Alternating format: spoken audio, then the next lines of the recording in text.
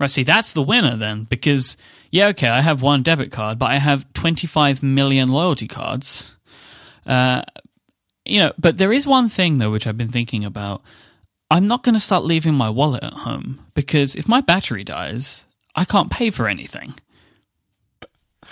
That's true, but you've got an iPhone 6 Plus, so your battery will never, ever die.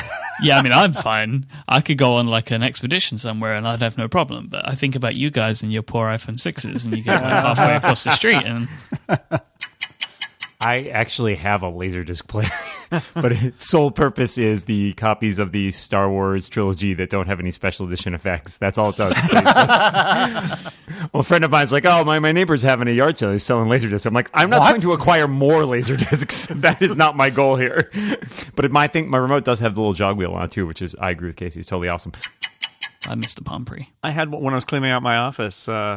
when I was leaving IDG, I found at the bottom of a drawer, I found a couple of those Palm Pre phones, and the one that they did that was like extra small and that was the little slider and all. I was like, oh, these were cute, and I left them there for somebody else to recycle. I actually, Mike made me think of. Totally want to add to my answer the handspring visor with the little expansion slot. Huh? That was the best. That's a good one. Nobody's like a Game Boy that no one used. No one mentioned the Newton. So poor Newton, it's just sitting I didn't have there. one. I don't listen to as many podcasts as I used to because I don't have a commute anymore. I have to get my ATP time by wandering around my neighborhood. So my point is, like a vagrant. Yeah, pretty much podcast vagrant. Now, speaking of peanut butter, did you guys know that around this time of year, you can actually go to, I think it's Hershey's, but the Reese's website, and you can order a tub of the peanut butter cups that are taken right off the factory assembly line or whatever you call it.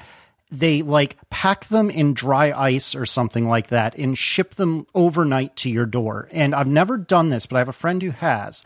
And this probably sounds ridiculous and silly, and it probably is, but you would be stunned how much more delicious a Reese's peanut butter cup is when it's 2 days off the assembly line as opposed to when it's been sitting on a store shelf for a month. It is phenomenal. And I keep looking at their website every day trying to see if it's available yet, and it isn't. But I want this in my life.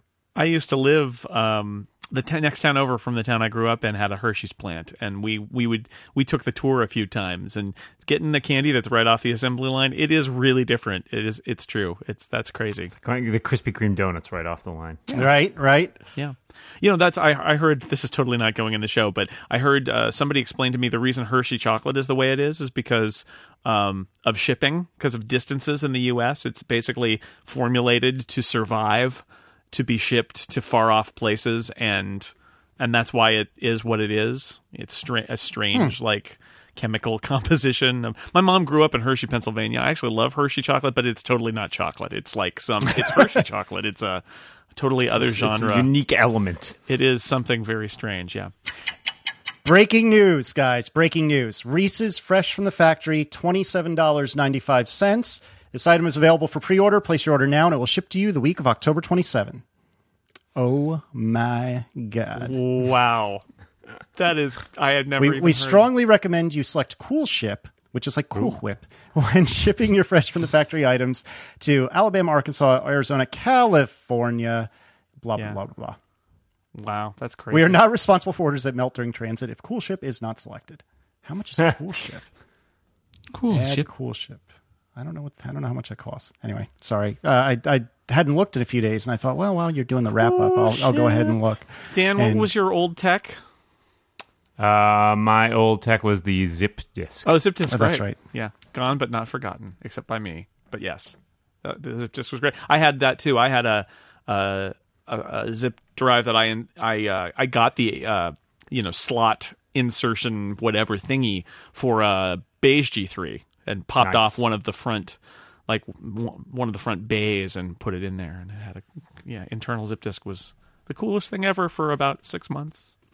And then they got the click of death, and that was the end.